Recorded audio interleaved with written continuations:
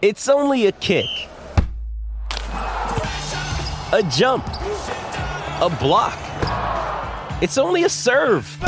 It's only a tackle, a run. It's only for the fans. After all, it's only pressure.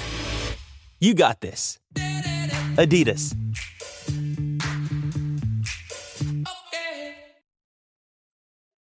Hello and welcome to another episode of Pucks and Cups. If you'd like to support the podcast, you can. Just go to patreon.com/CanadaEHX. You can support all of my podcasts, Pucks and Cups, Canadian History X, and From John to Justin, through that website for $3 a month.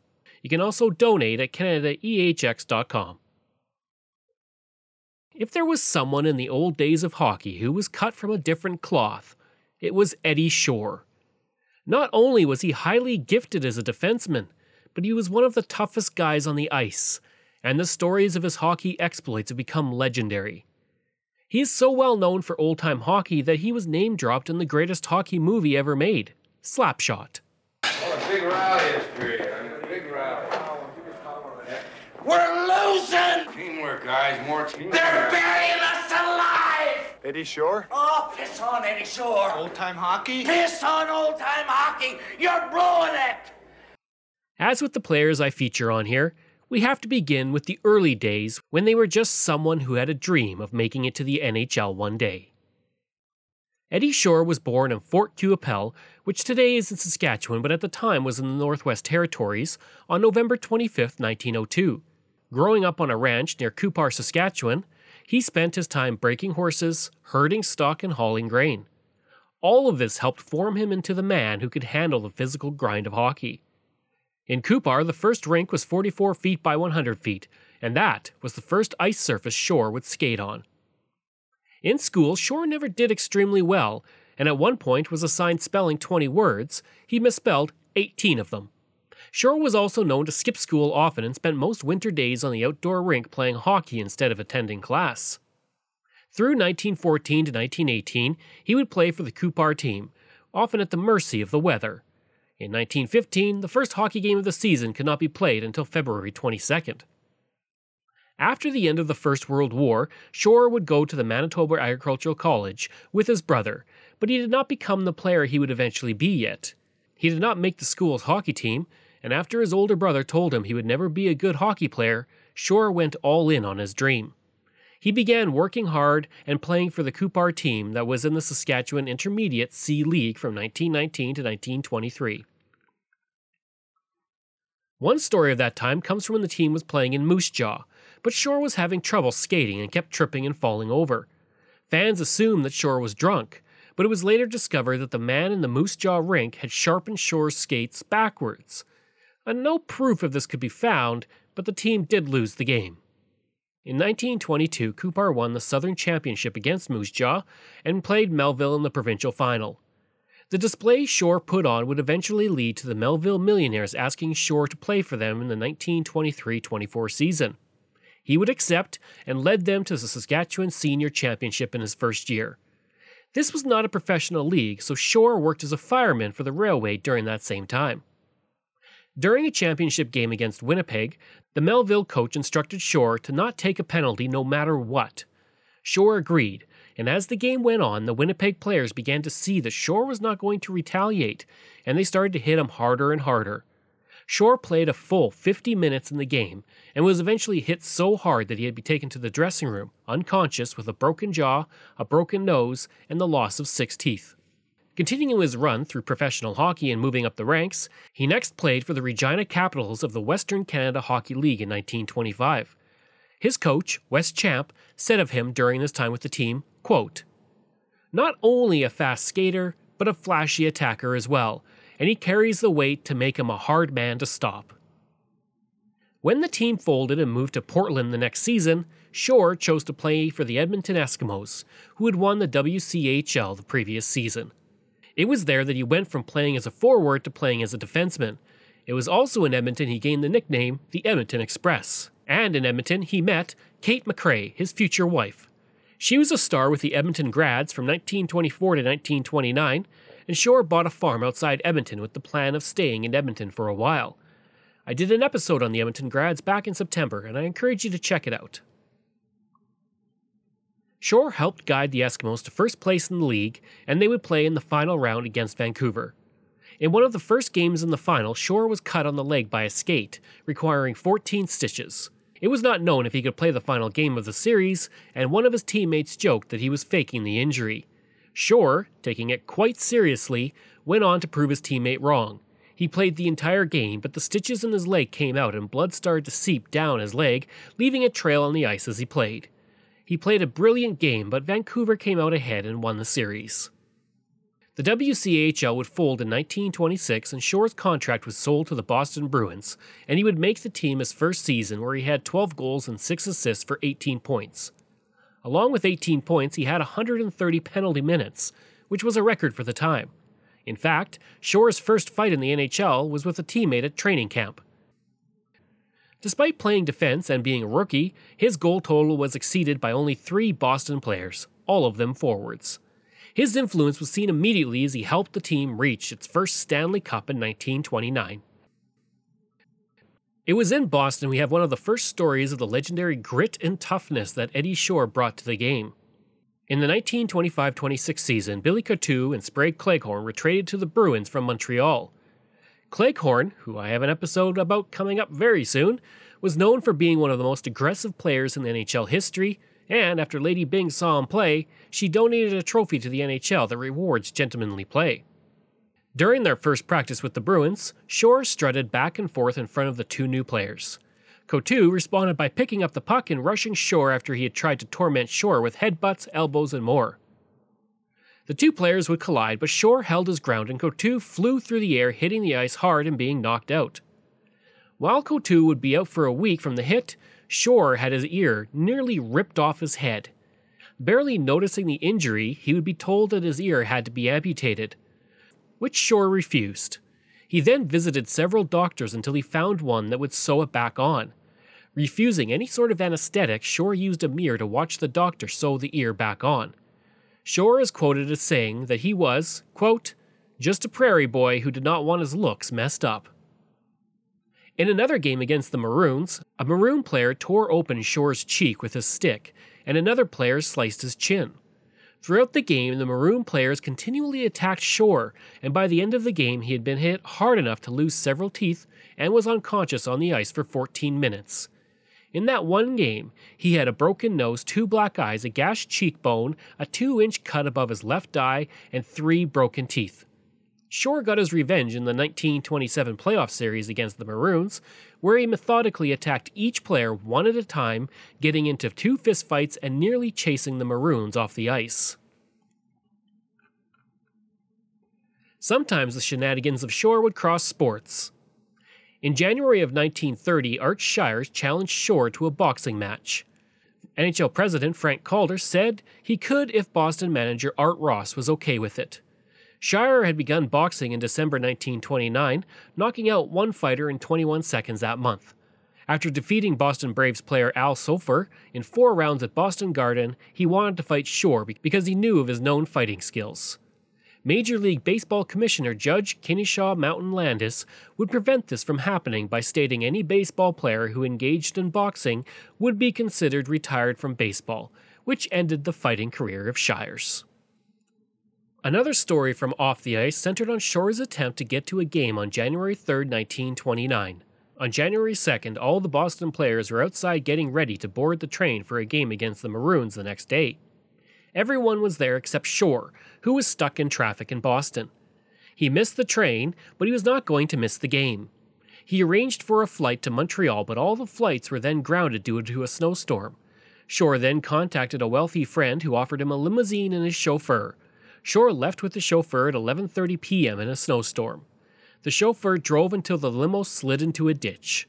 Shore then took over the driving, and he arrived at an all-night gas station where he bought tire chains. Continuing to drive north in near zero visibility, the wiper blade then froze to the window, so Shore removed the top half of the windshield and continued to drive. At 5 a.m., the chains gave out, and Shore bought a new set of chains at another gas station. The car would slide 4 times off the road before they reached the Canadian border. At 3 p.m. the next day, Shore let the chauffeur drive so that Shore could fall asleep. As soon as he did, the car went into another ditch. Shore then walked to a nearby farmhouse and bought a team of horses for $8, or $118 today, and took the horses to the car and pulled it out of the ditch. At 5:30 p.m., Shore arrived at the Windsor Hotel and staggered exhausted into the lobby. Shore then ate a steak, had a short nap, and then splashed cold water on his face. Ignoring his manager Art Ross, Shore dressed and played in the game. He scored the only goal of the game, winning it for Boston. Arguably the most famous of the incidents on the ice for Shore was on December 12, 1933, when he hit Ace Bailey of the Toronto Maple Leafs from behind. Bailey's head hit the ice, knocking him out and putting his body into convulsions. The incident came as a result of King Clancy, who I have an episode about coming up, when he upended Shore with a check as he rushed up the ice. Shore, looking to get back at Clancy, rushed Bailey, mistaking him for Clancy. After the hit on Bailey, Red Horner punched Shore so hard in the face that his head hit the ice, knocking him out as well, and resulting in 7 stitches. Bailey was rushed to the hospital with a fractured skull and had to go to the operating room for 4 hours. There was speculation that he would die, and while he was in a coma for 10 days, he did make a full recovery, but he never played professionally again. Red Horner would say later of the game, quote, "Eddie Shore was having a frustrating night. He was playing a great game, but it wasn't getting him or the Bruins anywhere. They couldn't score on us." Going on to mention the infamous hit, Horner said, quote, "He charged into Bailey on an angle from the side. He hit Bailey and flipped him in the air just like a rag doll. Bailey landed on his head just a few feet from where I was standing. Bailey hit the ice and he went into some sort of convulsion. I thought to myself, that's the end of Ace. Shore skated away in a very nonchalant fashion. I wasn't going to let him get away with that, so I went after him." Ace would regain consciousness and was being attended to by doctors. Shore, also having regained consciousness, went into the dressing room to apologize to Bailey, saying, quote, "Ace, I'm sorry, I had no reason to do that to you. I hope you can forgive me." Bailey responded that it was all part of the game, before he lost consciousness again. A drunk fan then accused Bailey of faking his injury, prompting Maple Leafs manager Conn Smythe to punch the fan in the face. Smythe would spend the night in jail for that, and had to pay the fan's dental bill. The next day, Bailey's father took a handgun and bought a train ticket to Boston to get revenge on Shore, only to be stopped by Frank Selke. Shore was not allowed to visit Bailey in the hospital, and Bailey would once again say that there was no wrongdoing. Many thought that Bailey would die, and his funeral was actually planned. 3 times his death was announced, but Bailey did pull through. If Bailey had have died, it is likely Shore would have been charged with murder or manslaughter. Frank Calder would suspend Shore for 16 games, and upon his return to the NHL he would say, "There was no bad feeling between us. It was purely accidental." The first All-Star benefit game was held on February 14, 1934 to raise money for Bailey and his family, with nearly $21,000 raised, or $401,000 today. At the game, Bailey and Shore shook hands and embraced at center ice. The crowd cheered, but the incident would stay with Shore for the rest of his life. Bailey would later say, quote, "I hold no grudge. I see Eddie often when he comes up to Toronto for the games. It was just one of those things that happens." One player who always seemed to get under the skin of Shore was the aforementioned King Clancy. In one game in 1936, after Red Horner scored a goal for Toronto while in the crease, Clancy said to Shore, quote, "Tough break, Eddie. You've been robbed. Don't let him get away with it." Shore then shot the puck at the referee, hitting him and taking a 2-minute penalty. He then grabbed the puck and threw it into the stands, getting a 10-minute misconduct. This allowed Toronto to win the game and the series. Despite all of this, Shore rarely fought Clancy because of Clancy's quick wit. In one game, Clancy hit Shore hard enough that Shore dropped his gloves to fight. As Shore was about to punch, Clancy shook Shore's hand and said, "Hi, Eddie. The family okay?" Shore started to laugh and skated away, shaking his head. In 1939, Shore would win a second Stanley Cup and then retired and bought the Springfield Indians of the AHL. The Bruins then approached Shore about coming back to the team, offering him $200 per game or $5,200 today. Shore played only 4 games before deciding his heart wasn't in it. He would obtain permission to play in home games for the Springfield Indians, and after pushing to play in road games, he was traded to the New York Americans, despite owning the Indians. As a result, he played with the Americans until their elimination from the playoffs, and then played for the Indians in their playoff games. In 6 games over 6 nights, he played 3 games for the Americans and 3 games for the Indians. On March 24, 1939, he played in his final NHL game against the Detroit Red Wings. Over the course of his career, Shore had won 2 Stanley Cups and was named to the NHL First All-Star Team in 1931, 1932, 1933, 1935, 1936, 1938, and 1939. And he was awarded the Hart Memorial Trophy 4 times, and only Gordie Howe and Wayne Gretzky have won it more. He won it in 1933, 1935, 1936, and 1938. He also won the Hart Trophy more than any other defenseman in history. And over the course of his NHL career, he had 105 goals and 179 assists for 284 points in 550 games, along with an astounding 1,047 penalty minutes. In February 1940, he was one of 8 other arena managers who would help to organize the iconic ice capades that exist to this very day. In addition to his awards and points, during his career he also received 900 stitches on his body, fractures to his back, hip, and collarbone, had his nose broken 14 times, his jaw cracked 5 times, and he lost every tooth in his mouth. While retired from the NHL, Shore played 2 more seasons with Springfield until the operations of the team were halted for the Second World War. Shore would move his players to Buffalo, and he coached the Buffalo Bisons to the AHL Calder Cup Championship twice, in 1943 and 1944. In 1946, the Springfield Indians resumed play, and Shore returned to that team. In 1959, Foster Hewitt spoke with Shore about his AHL team and the NHL during the intermission of a hockey game on Hockey Night in Canada. Our first guest during this intermission is Eddie Shore, who is possibly Mr. Hockey himself. And Eddie, of course, you almost owned this Boston Garden, I know, a number of years ago.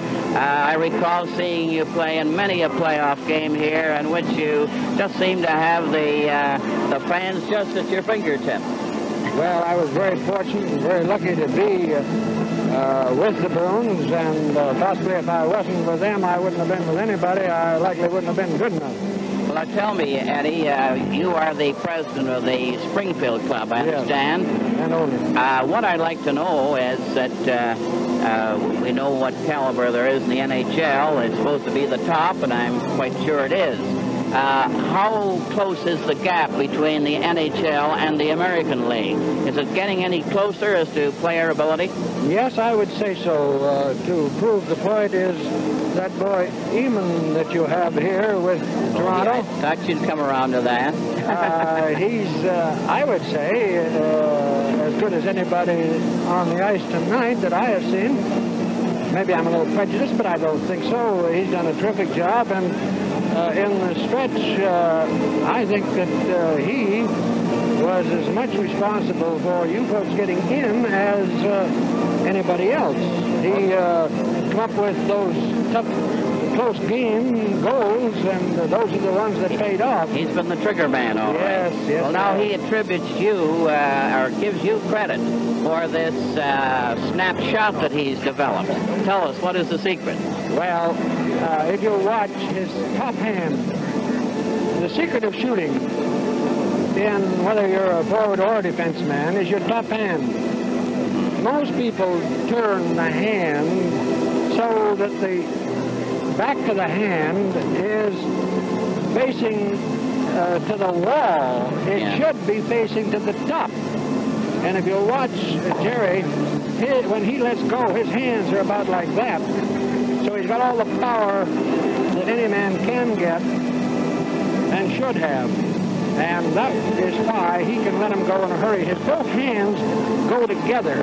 The right hand just a slight bit faster than the I'm right-handed, so it'd be my right hand going just a slight faster forward than my left hand, and the puck is always back in line with him, or just in front of his feet, so that he is watching the puck out of the corner of his eye and can see the spots that he's going to shoot at. Most boys, unfortunately, look down when they're going to shoot instead of looking ahead. Past the goaltender. He's been a good pupil anyway, Eddie. Thank you so much for coming, Eddie Shore. Shore was a tough customer on the ice, known for battling anyone who was up for a challenge. As a manager, he was often seen as a man who treated his players with little respect. Even though he was a tough manager, the team actually did well under him. They would make the playoffs 12 times and won the Calder Cup in 1960, 61, and 62. The stories of his management style are as legendary as his abilities on the ice. He would fire 2 publicity directors in Springfield because they refused to help him clean the ice after a game. He asked his players' wives not to engage in romantic activities before a game because he felt it reduced the productivity of his players. One time, during a 1-for-1 trade with the Hershey Bears, for 2 players of equal value, Shore demanded that a new net be thrown into the deal so that he could at least receive more than Hershey received. During training camps, Shore was known to open the camps by having his players tap dance in the lobby of a hotel, do ballet steps on the ice, and even tape his players' hands to sticks if he felt they were in improper position. In 1967, Shore suspended 3 players for what he felt was indifferent play. The players would not receive any pay as a result, causing the rest of the team to refuse to play. Shore responded to this by suspending the 2 players who spoke for the team. The battle would escalate for months, and in the end, Shore gave the day-to-day operations of the team to the Los Angeles Kings. This incident would have long-lasting ramifications, though, as a little-known lawyer named Alan Eagleson was brought in to negotiate for the players. While he was eventually seen as a terrible person because he was stealing from players in coming decades, this incident with Shore led to the creation of the National Hockey League Players Association. Now, while many of his players said they hated his extreme methods, many also claimed they learned important hockey lessons they would have not received anywhere else. Kent Douglas once said that playing for Shore was like getting your doctorate in hockey science. As well, Shore was well known for being a kind man when it came to children. He would create a youth hockey program in Springfield, and Jim Anderson, a former coach of the Indians, would say, quote, "He always wanted to be known as the tough guy, and he never gave up that image. But to the kids, Shore let his guard down and showed a warm side." Shore would donate ice time to the Greater Springfield Amateur Hockey League so that children could play hockey, and he would often meet with hopeful young players at 6 a.m. to help them learn the game. Romeo Sear, who ran the youth hockey program in Springfield, said of Shore, quote, "There was that tough exterior, but when he got with the kids, he was a different man." In 1953, a group of all-stars from Springfield were given the chance to play in New Haven in the national championship. Shore would coach the children for 3 weeks solid, then paid for their trips and sent them to Madison Square Garden as well. In 1974, Shore took control of the Indians back, and he took them to the Calder Cup in 1975 and then sold the team in 1976. On March 15, 1985, Shore was visiting his son in Springfield when he began to vomit up blood. He was rushed to the hospital and died the next day from liver cancer. Shore was honored extensively through his life for his contributions to hockey. In 1947, he was inducted into the Hockey Hall of Fame, and he had his number 2 retired by the Bruins that same year. He won the Lester B. Patrick Award for contributions to hockey in 1970, and in 1975 he was inducted into Canada's Sports Hall of Fame. In 2006, he was inducted into the AHL Hall of Fame, and in 1998 he ranked number 10 on the list of the 100 greatest hockey players of all time, the highest of any pre-World War II player. In 2017, he was part of the first group of players to be named as one of the 100 greatest NHL players in history. The Eddie Shore Award, awarded to the top defenseman in the AHL, was also created in his honor. Foster Hewitt, that legendary hockey broadcaster, when asked by Pierre Burton, my favorite historian, who the greatest hockey player ever was, he had one person in mind. You've seen every major league hockey player since the 20s. I'm sure you've been asked this before, but can you name the greatest of them all, in your opinion? Well, of course, it depends entirely, Pierre, on the basis of where they play and what position they play. I'd have to lean almost to Eddie Shore. Really? With a quick answer, if you know what I mean. I think he was perhaps one of the most colorful hockey players I ever saw. And he was rough, tough, and nasty. I shouldn't say everybody. A lot of people hated him. He had color. He had about everything a hockey player should have. And perhaps if I thought about it a little longer, I might come up with somebody else. But on the spur of the moment, I would say Shore. You'd put him over Howe or Morenz? Or, well, of course, there again, it's an entirely different type of player. Morenz was a spectacular player. He was one of the great centers of the old days. And yet, when you come now to try and bring it up to date, I would say Milt Schmidt would perhaps be one of the great center players, because he was rough, tough, and nasty. So are you saying that they have to be rough, tough, and nasty to be good? Because there'd be a big argument over that. It helps. It helps, eh? It helps. I don't mean crude play, but just strong. I don't know any center player that was as strong as Milt Schmidt. In looking back on his life, Shore would say, "Most of us were a little crazy one way or another. Some of us admit it. As for me, I'm not sorry about anything I've done in my life." I hope you enjoyed that episode of Pucks and Cups, and if you did, please leave a rating and review. If you want to reach me, you can. Just go to craig@canadaehx.com. You can also visit my website where you'll find hundreds of articles on Canada's history, as well as all my podcast episodes. Just go to canadaehx.com. In addition, you can support the podcast like I said. Just go to patreon.com/CanadaEHX. Just like all of these wonderful patrons have.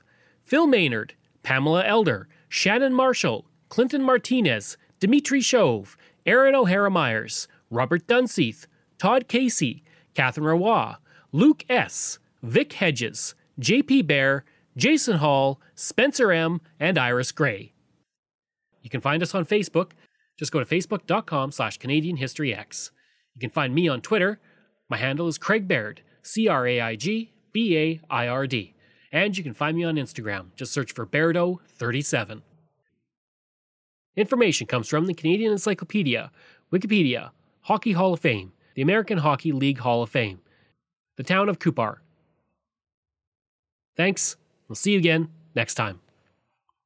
Hi, it's Shauna, and I might be a bad parent because my kids think French fries are vegetables. Hey, it's Ryan, and I might be a bad parent because I went out for wings when my wife was in the hospital after giving birth. Johnny here. I might be a bad parent because in my house, the tooth fairy gives pocket change. But we're not alone. Len emailed us and said his 6-year-old daughter's Tarzan moment going from love seat to lazy boy by curtains made him more proud than any dance recital. And Andy left his 2-year-old at the rink. All right, guys, I'm sure we're not alone. Like Andy's kid.